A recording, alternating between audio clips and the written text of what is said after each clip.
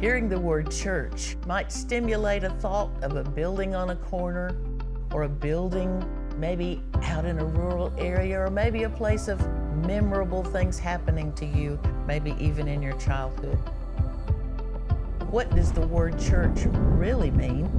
Get your Bibles and let's look at it.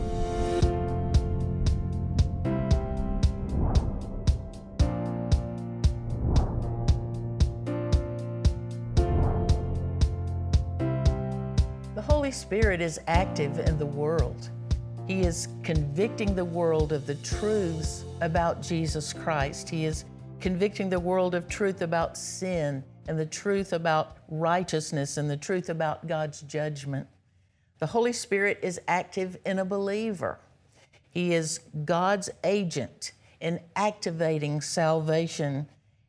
He convicts and calls us to Christ. And He brings about the miracle of being born again in the life of every believer. He indwells every believer. He seals every believer. He marks us as His own authentic possession. He also is our pledge, God's earnest payment or down payment that assures our inheritance for all that is to come for believers. But what is the Holy Spirit's work in the church?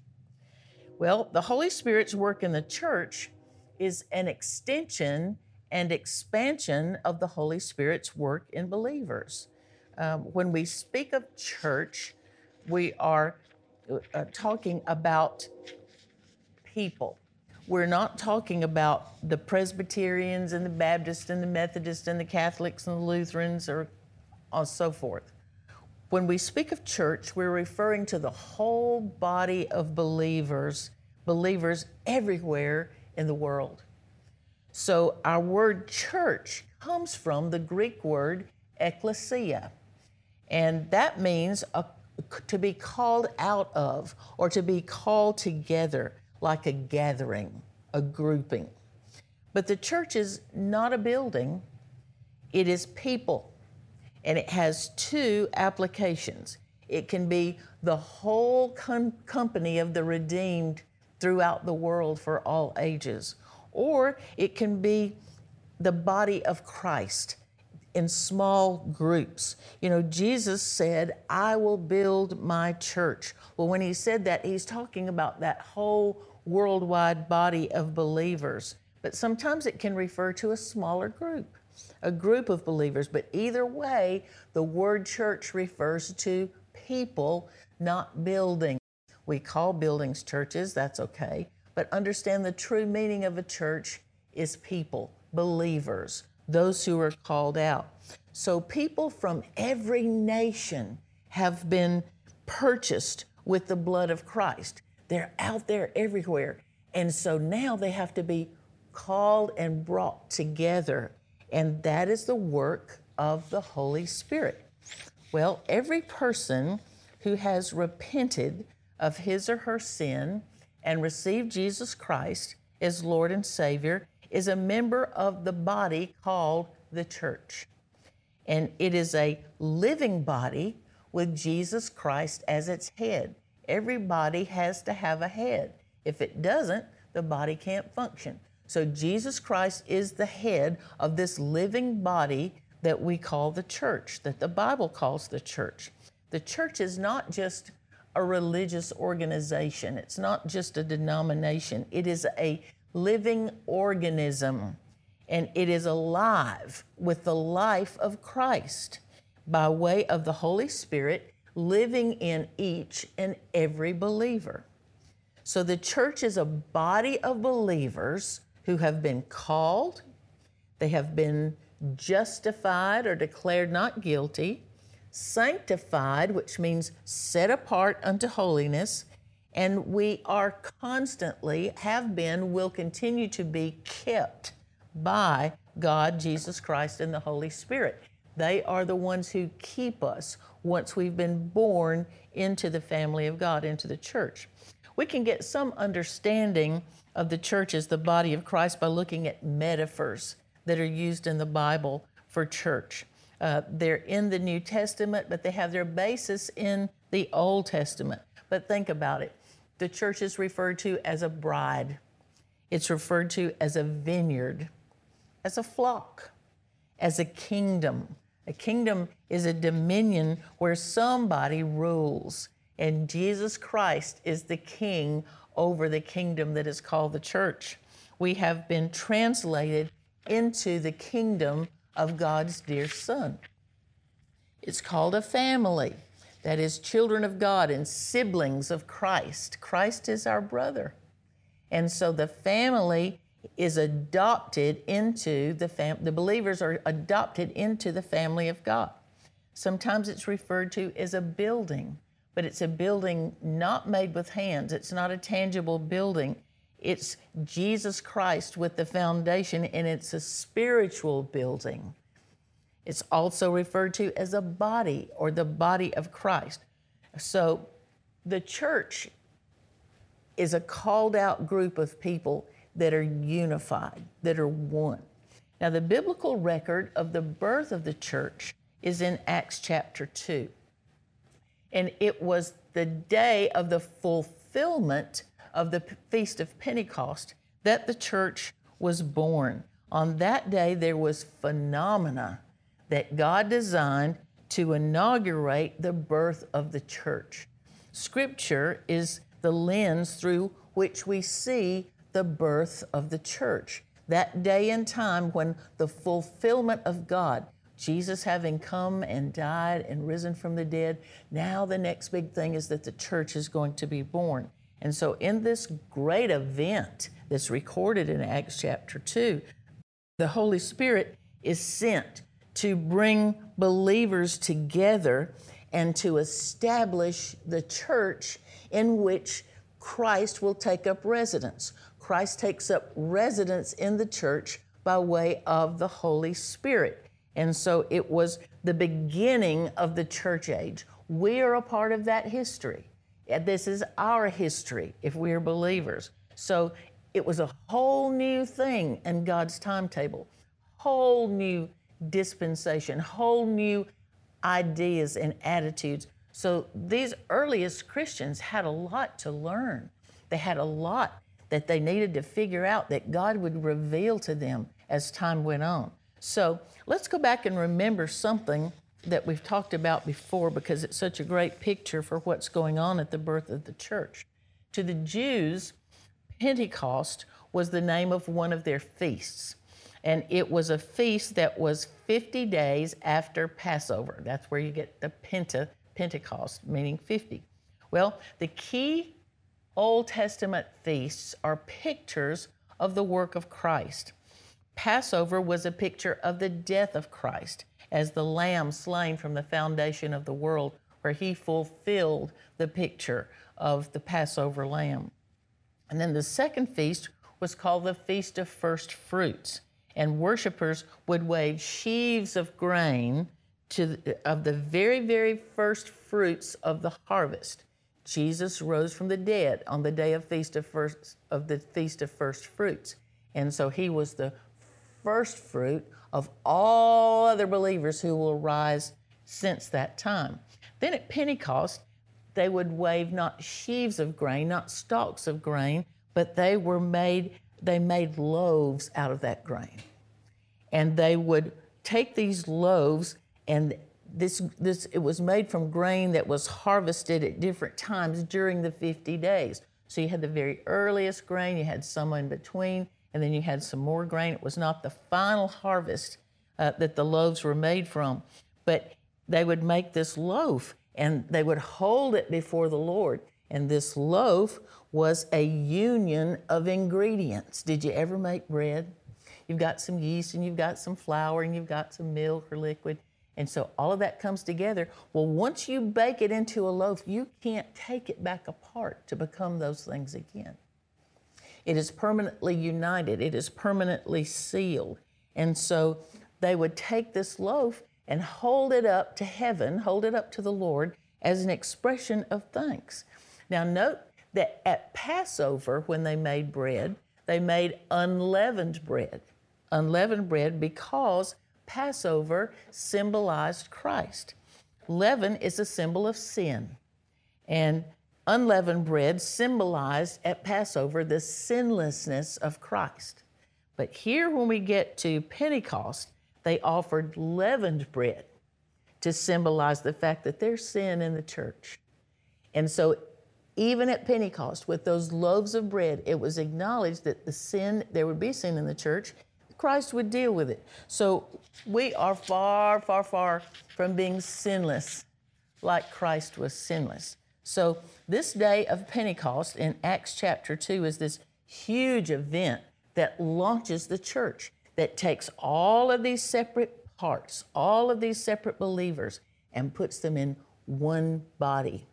And that body is an eternal body. It is something that will continue. It is perpetual. So the Holy Spirit who had been with them, now after Pentecost, the miracle at Pentecost, now the Holy Spirit would take up residence in them. And he would be in them, but also he would be outside them, immersing them in himself. So they're immersed in the Holy Spirit, placed in the Holy Spirit, and the Holy Spirit was placed in them, all at the same time. So that made them one with Christ and one with each other. It made them a loaf, a unified body. Turn with me, if you will, to 1 Corinthians chapter 12, and let's look here for just a moment. In verse 11 in chapter 12, he begins with, "But one and the same Spirit works all these things, distributing to each one individually just as he wills. For even as the body is one, and yet has many members, and all the members of the body, though they are many, are one body, so also is Christ." Look at verse 13. "For by one Spirit we were," one time, past tense, "all baptized into one body, whether Jews or Greeks, whether slaves or free, we were all made to drink of one Spirit." And so what he's talking about here is the baptism of the Holy Spirit. The placing where the Holy Spirit, where God places believers into the Holy Spirit. And so the Holy Spirit is placing believers into the body of Christ. So you came into the body of Christ at the moment of salvation. You came into the body of Christ at the moment of salvation by being placed there by the Holy Spirit. It's a miracle. It's the miracle of regeneration. And not only were you placed there, but verse 13 says, you also have the same indwelling Spirit. So you were placed in the body, the Holy Spirit was placed in you. And when he says here, we've all been made to drink of one Spirit, he's talking of, that word means assimilate. And so it means we take in one Spirit. We become assimilated with him. He becomes part of us, part of who we are. So we were placed in the body of Christ, and the Holy Spirit was placed in us, in believers, at the same time. It is a simultaneous thing. It is a miracle. It is part of being born again. So the basis of our unity is the Holy Spirit. And that's why Paul, just go ahead and turn, since you're close by, Ephesians chapter 4. Ephesians chapter 4 and verse 3. I'm going to begin in verse 1 to get the context. "I therefore, Paul, the prisoner of the Lord, entreat you to walk in a manner worthy of the calling with which you have been called, with all humility and gentleness, with patience, showing forbearance to love one another in love, forbearance to one another in love, being diligent to preserve the unity of the Spirit in the bond of peace." And so Paul's talking here about the unity of the Spirit. Look at the unity of the ingredients in a loaf of bread. So we have one Spirit. There is one Holy Spirit. and he is the same in me as he is in you. We received him the same way. We received him by faith in Christ. There is no other way to get into the body of Christ. That's it, the Holy Spirit. And so we all come one way, by one Savior, through one Spirit, by one salvation. So there is unity. Look on down there in Ephesians chapter 4, in verse 4. He says there is one body. There is one Spirit, just as also you were called in one hope of your calling, one Lord, one faith, one baptism, the baptism of the Holy Spirit, for one God and Father of all, who is over all and through all and in all. So there is unity, and our unity is the Holy Spirit. He is what makes us one. He is what we hold in common. So remember the metaphors that we looked at just a few minutes ago. The Bible refers to the church as a wife, the bride of Christ. So the church is one wife with one husband, who is Christ. Refers to the church sometimes as a flock. So we are one flock with one shepherd. There is one vine. Jesus says, I am the true vine, but there are the branches. So there's one set of branches for one vine. There is one kingdom with one king. There's one family with one father. There is one building with one foundation, and there's one body with one head. So we see the unity of the church in these metaphors over and over again. So we are called apart from the world. Jesus said, you're in the world, but you're not of the world. We're called apart from worldliness to exist as a separate entity in the world. And so we are separated to exist for Christ. We are separated to show Christ to the world. How do we do that? By the indwelling power of the Holy Spirit. Remember that the Holy Spirit is just like Christ. And so when the Holy Spirit comes to indwell us, that is the form of Christ coming to indwell us. And so now the purpose of the church is to show the world what Christ is like. That we collectively show Christ to the world. So the first aspect of the body is unity. It's unity. The second aspect of the body is diversity. Diversity. One body, many members. We operate in diversity. Our own physical bodies are a great expression of that. We've got arms and fingers and eyes and ears. They all do different things. But I want to tell you something. My right hand never resents my left hand. My left eye never resents my right eye. Why? Because they complement each other. They work together. And so we've been given in the church different gifts, gifts of the Holy Spirit. And the amount of faith needed to use those gifts is a gift of the Holy Spirit. And so there are diversities. There are all kinds of gifts, but they all come from the same Spirit. All our different body parts do different things, but it's very difficult for one body part to operate without the other body part.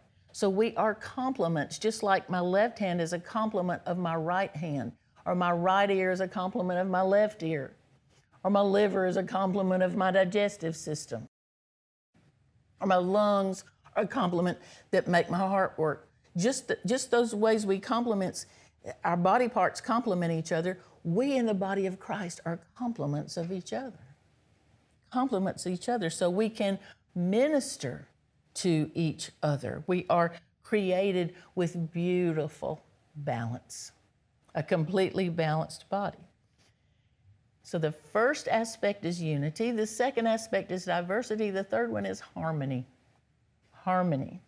The basis of harmony is humility. Having the mind of Christ. That mind of Christ that made himself step out of heaven and onto earth to give us what we need, which was salvation.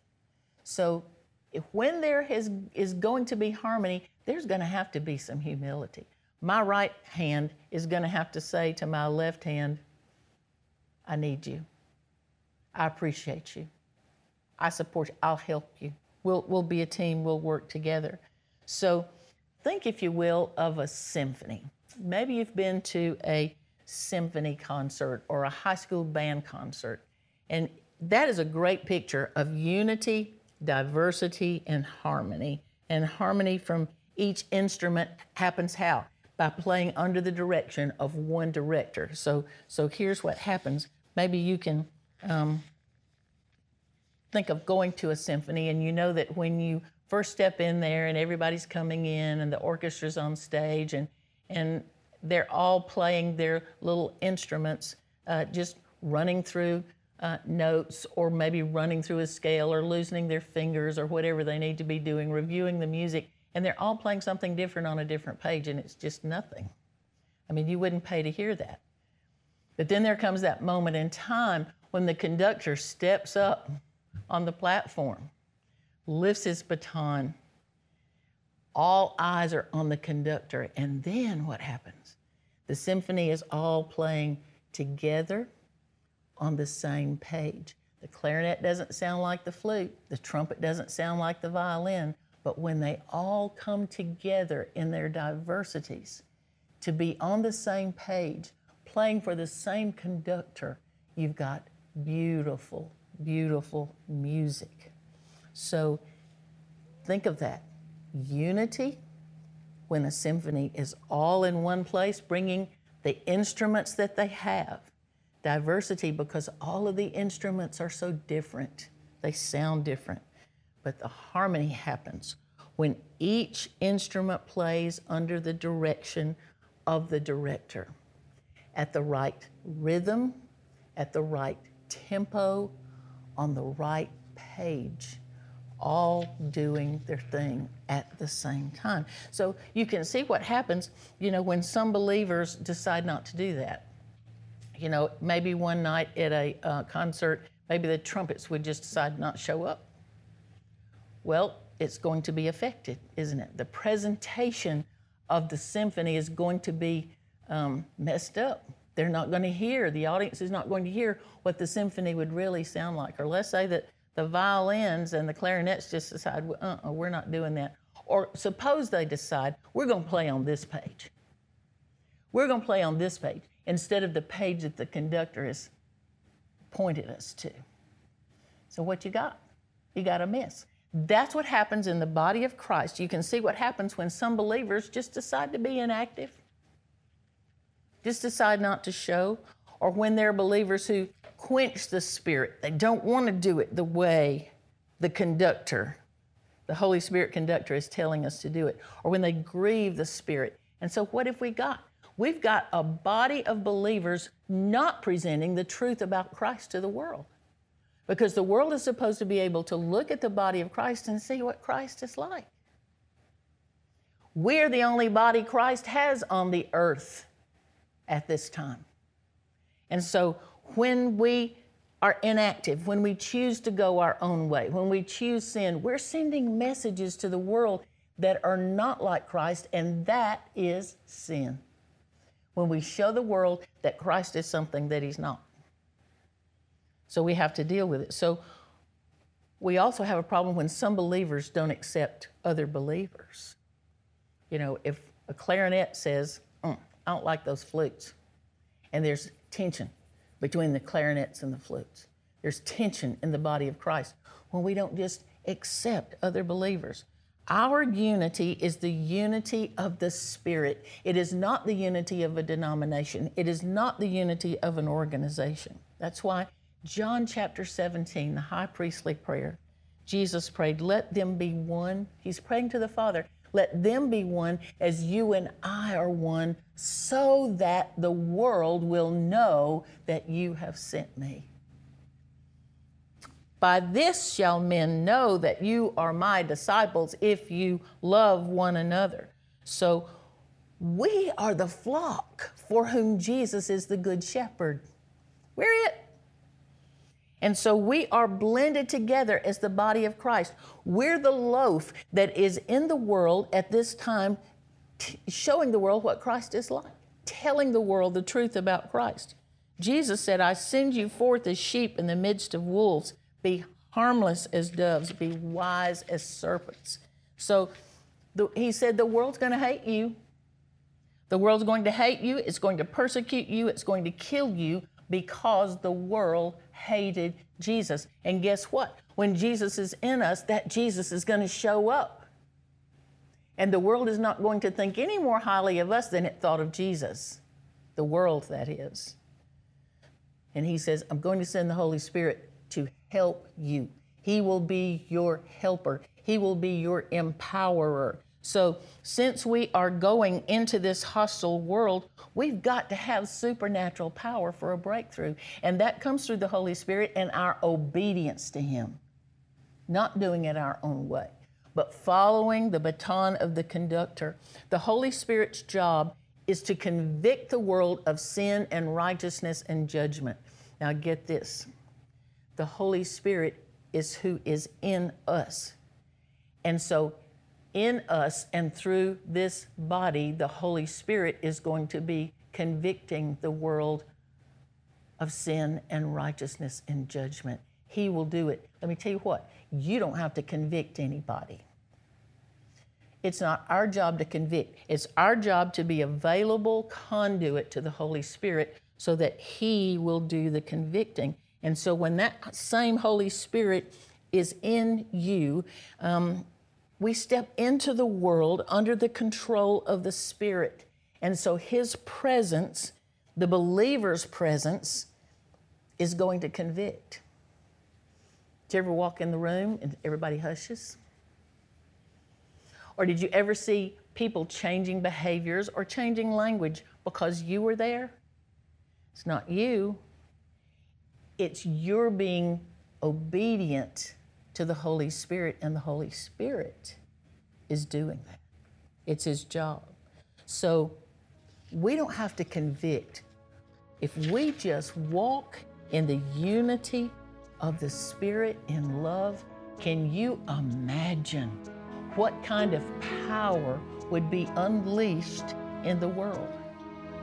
The Holy Spirit's primary role is to exalt Christ, is to elicit praise for Christ from His people. Now think about what Jesus said. By this shall men, the world, know that you are my disciples if you love one another. Father, let them be one as you and I are one, so that the world will know that you have sent me. If we started doing the verse, can you imagine what would happen in the world? Amen.